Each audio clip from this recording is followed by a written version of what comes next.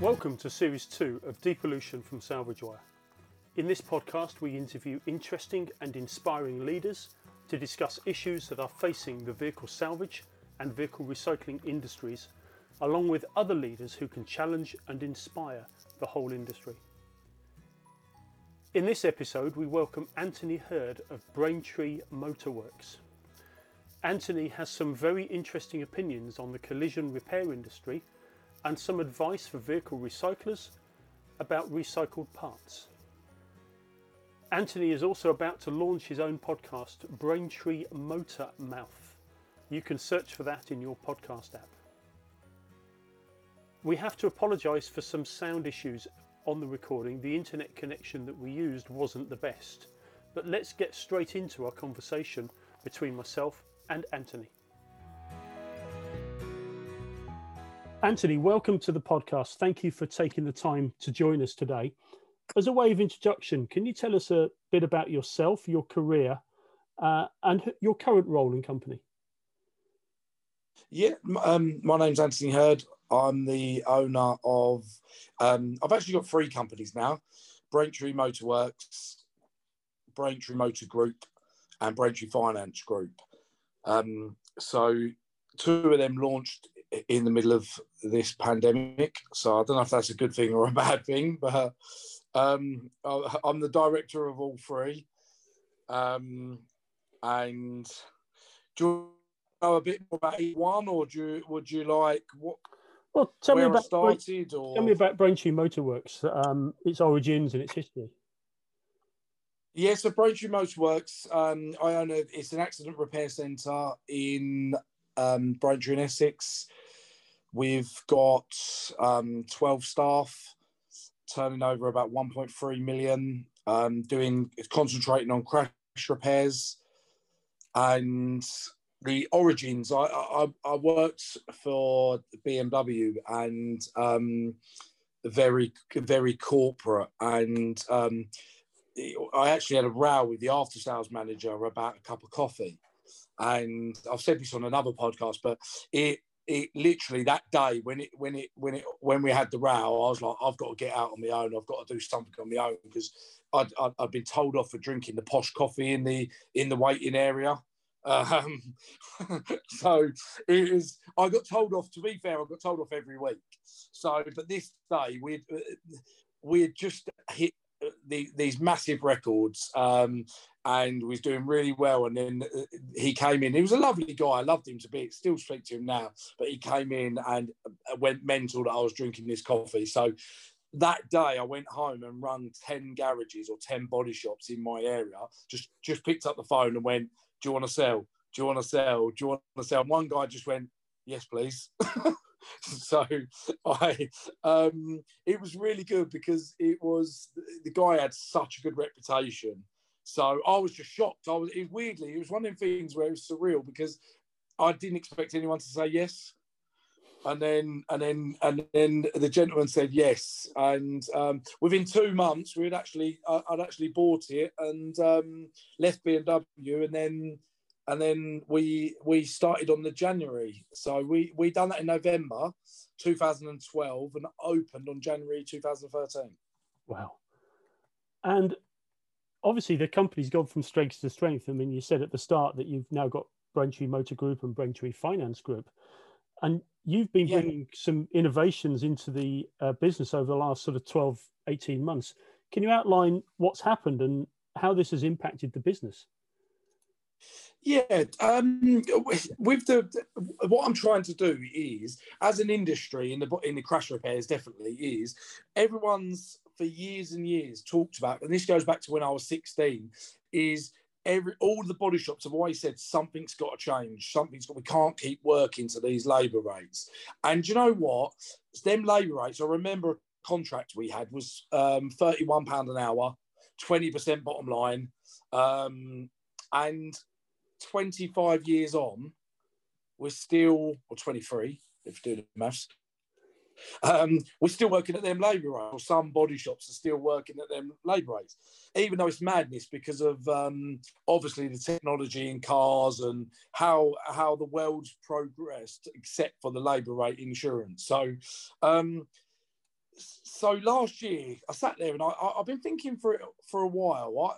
I've got a very good business and our processes are very good. And I was thinking what my first initial plan was to go to struggling body shops and garages and buy into it and follow my processes and our model. And then obviously get more and more and more. And someone said, have you heard of franchising? Have you ever franchised? Or why don't you franchise? And at the time, I was like, I don't even get what that is, really. So I had about a year's worth of market research and dealing with a franchise company to get me to understand it and get myself ready to a point where I thought, actually, we really could franchise this out. So we've got to the point where I was comfortable to go to other body shops and say, guys, let's change the industry. Let's not moan for the rest. We've moaned for the last 20 to 30 years. Let's actually do something about it. And let's make a stand, not against insurers, but just for that fact of we can't work for £30 an hour anymore. Body shops are going bust left, right and centre. It's a real bad industry at the moment. And what I'm trying to bring is a network of independent body shops to work together under our umbrella of Braintree Motor Group to stick together and have each other's backs. Something that the industry's never, ever managed to do. Amazing. That's amazing. And how many body shops have you now got within that network? There's 8 of us signed and started. It only launched officially the end of December because I'm a body shop and not a middleman. The contract that I had for the franchise, I was on version 7, and even the 7th one is no word of lie. The solicitor said to me, Anthony, this franchise is a joke. Goes, it's more for them than it is you. And I said, to be fair, that is what I'm building. It's not about if you have a franchise like a McDonald's or a Domino's, you've got to literally, but you have to do everything, every single thing they say. Mine is more, all I want is, for 20 years, body shops have said they're going to work together, and then a few of them just scuttle away and do their own thing. So what mine was basically was an agreement to shake my hand. I'm very old-fashioned. Like, I'll do everything on a shake of a hand and just say, look, you trust me, I trust you. Let's do this together. And that's what the contract, don't get me wrong, it's like anything in the world. You can get out of a contract if you really wanted to and had the right solicitor. Yeah. And it's for me, it's not about it. But what I need to see back is just that little bit of belief from a body shop that is going to go, I'll walk with you. And we won't scuttle away like the rest did. Wow, that's amazing. And talking, myself, as I used to be an after sales manager, so I ran service parts and body shop. Yeah. And I can remember even back in, that was what, 1989, 1990. We were on £19 an hour then. Yeah. And that's right. And it's gone up to 30 in that time scale. And the thing is, it's like, do you know, you as an after sales manager, what gets me the most is these things as well. It's not only the labour rate, these are giving away a bottom line discount, a free collection and delivery, 50 miles, 12 days free storage. It don't just end at the £30 an hour. We had none of that. It was literally just £19 an hour. We were franchised to Vauxhall, so we gave them 5% off the parts, and that was as far as we went. You've put together the franchised system. You've got 8 collision repair centres already signed up with, obviously, you've got a few lined up to come on board in the near future as well. Ultimately, in sort of the next 12, 24 months, what do you aim to achieve? What's your target? My target is I'm aiming to have 40 by the end of this year. So we're speaking to 45 different repairers now.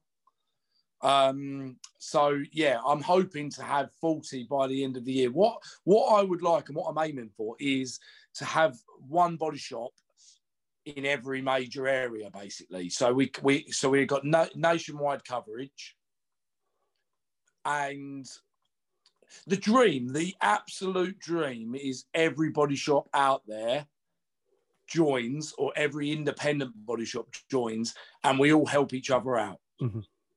And the reason I say that, because insurance companies and accident management companies have made body shops for years fight for their area, and they end up hating the guy down the road, even though they've never met the guy down the road. It's sort of like, oh, he's taking all my...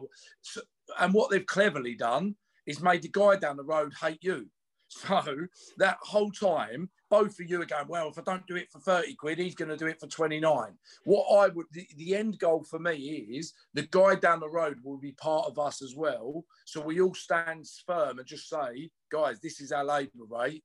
We're not here to take the mick. We're not here to commit fraud. We're here to do repairs at the right money. And I always believe that one of my franchise is in 7 miles away from me. And people go, Christ, Anthony, 7 miles, like, is he not going to nick your work? There's enough work out there for everyone. Absolutely everyone. If you just look for it properly. And the other thing as well is, imagine if I'm busy, if I've got someone local to me and I'm too busy to take on a client, I've got to reject them, right? Or give them an 8-week waiting list. What I'm trying to build is, I ring my guy around the corner. I've got, Lee, can you fit this guy in? Yeah. Or he'll specialise in something that I don't. Or he's got a courtesy car when I haven't. He's got a driver that's not busy and I need a driver. There's so much we can do as a group to help each other. Stop looking at the guy around the corner as competition and look at him as support. Mm-hmm. That's amazing. That is amazing.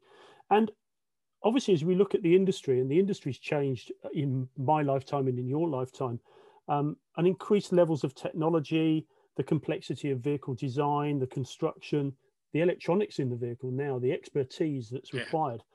Do you see a future where collision repair technicians will need to be licensed and registered?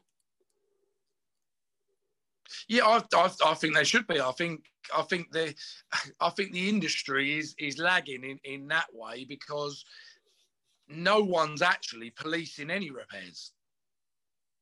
It's if you look at ADAS, if you look at the ADAS on the advanced driving,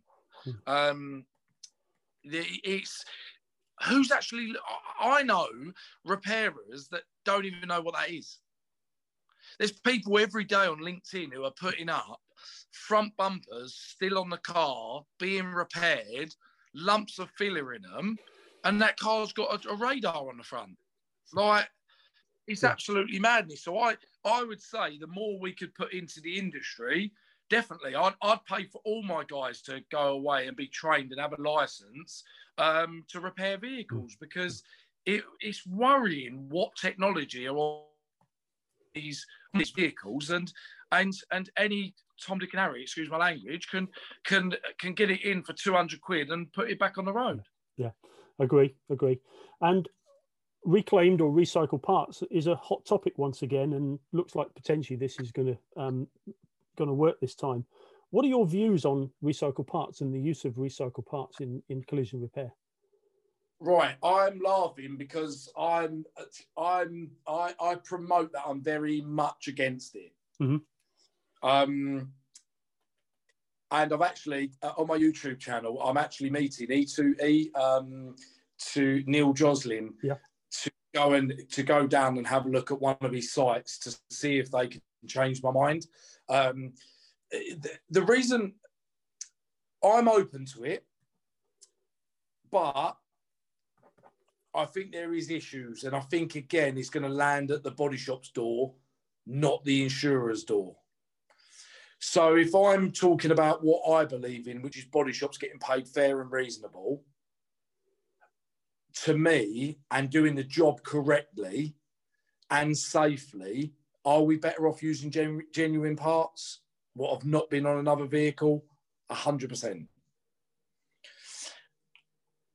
I've never used second-hand parts or green parts or recycled, whatever you want to call them. So I want someone to, because I'm a bit, if you always do what you've always done, you always get the same result. So I want to have my head turned, because it is about the environment and it is about what we can do to be greener. But my argument on two sides of it is, are they green parts? No, they're not. They've been manufactured. They've been put on a car. They've been taken off a car. They've then been delivered to a big salvage yard. That salvage yard is going to post me that headlight. That, I mean, they're not using. You can't tell me they're green. The second side of it is, does the customer know or get a choice? So everything I promote and want to be as a company is honest, transparent. Are insurance companies being transparent enough to be putting second-hand parts on cars? The answer to me is no. How many people know that in their policy, it's written in 99% of insurance companies' policies that they have the right to put second-hand pattern parts on their cars? So I think we've got to do a lot in the industry before it becomes everyday acceptable. A lot of people say they want to use them because it's going to save vehicles being written off. I don't believe that either, because if that was the case, they'd repair up to 100% value of the vehicle first with genuine parts. If that was the real thing, what they wanted to do, they would do that first, because they're writing vehicles off at 66% and then salvage yards are selling them. So to me, it's a transparency thing. Am I dead against it at the moment? Yes. I am doing my best to learn more about that side. And I would love for someone to turn my head and go, Anthony, this is right for the environment. This is right for the customer. But at the moment, I would never use a second-hand. And I would say I'm against it at the moment, because all it's doing is landing at the body shops. What happens if, like, I have a front end, I would normally send that to Merck as a full list, one order to Merck. I get my bits the next day. I send it to a salvage or a green or recycle company. They come back, Anthony, I've got 3 bits. Right, well, that's no good because I need 17 bits. Right, yeah, no, but I can do you 3. Brilliant. So now my parts guy has now got to send it back to Merck and get the other bits from Merck. And then when they turn them up, he's got to go, oh, some of them are coming from there. Some of them are coming from... Can you see where the admin and the confusion is already the body shop's job? So I think there's a lot to be done. And I think, again, it's an insurance win. Everything I do is a win-win. On this, I think it's a win-lose, because the body shop are the ones who are not going to get paid for that admin. They're not going to get paid for the running around, the issues, what they're going to have by... If they could get every part of every car every time, like a main dealer, I would say yes. Yeah. Okay. All right. And if there's one thing that the UK government could do that would have the biggest benefit to Braintree Motorworks or the collision repair industry, what would that be? For me, one of the major things would be to, and I don't even know how this is even in policies, but to stop charging customers an extra £200 or giving them a penalty for having their legal right of choice to use their own repairer. Right. I think if the government could knock that on the head, because legally you have the right to use your own repairer, why are you getting a financial penalty from an insurance company for having that right? I think if the government could knock that out, you'd have a lot happier body shops and a lot happier clients, because it's not fair, it's not right. They've got round that by block exemption years ago. Was you couldn't say that, but now you can have the right, but we're going to whack you up another £200. And obviously, being a business leader, you've developed your leadership skills in your career, your influence, your style. And is there any advice that you can give young and aspiring leaders who want to grow and develop their leadership skills? Or in other words, what advice would the current Anthony give to the 22-year-old Anthony? I was thinking about that question, and I was just thinking, the only thing I want to say is don't go in the motor trade, but that's a really bad answer. and to be fair, it's not true because I love it. But I would say, which I learned the hard way, is I would always be, if you're always yourself, be real, be honest and transparent in everything you do. It's, for me, it's don't ever worry about money, worry about the client. Never look at what will make your company more money. Look at what's best for the client, because the money will follow and the client base will follow. It's, if anyone looks and goes, right, am I going to make any money out of that? You're not going to go far in life, because there's just business people around the world are probably going, Christ, how much does he do for free? But for me, it's all about let's look at what's best for the client. Yeah. No, that's and powerful. like I say, be honest and that is powerful. be honest and real, and transparency. Transparency is the biggest thing. I'd show anyone my books, my profit, my loss, what years I had good years, what repairs I've done bad. I'd give absolutely anyone everything, because I've got nothing to hide. Wow, that is powerful. Really powerful answer. And one final question, and this is one that we ask all our guests on the podcast. What was your first car, and do you have any special memories of that car? It was a Vauxhall Astra. I hadn't passed my test yet. And I think I drove it once. It was outside my house. And I think I drove it once. And then I drove it once with my mum in the car, I remember. And the next day, it got broken into outside my house, and they ripped all the centre console, and it got written off. Never saw it again. So I don't know if I'd say fond. But it had one. It was a nice little Astra, but it got broken into the next day, and they ruined it, and it got written off. Amazing. So one journey car, that one. Amazing. For me. Amazing. That's a lovely story. That's a lovely story to end on. Anthony, thank you for your time. There's some really good conversation there, and some really good answers to the questions. And thank you for your time on the podcast. Thank you ever so much. Wow, that was amazing. A big thank you to Anthony for his time, his knowledge, and his slightly strong opinions, but loved it. Really, really good. You'll find details on how to contact Braintree Motorworks in the notes for this episode, and I would encourage all vehicle recyclers to contact Anthony to help him understand recycle parts. Please subscribe and take the time to like and share this podcast with your friends and colleagues, and please give us a rating. Thank you, and we'll see you on the next podcast.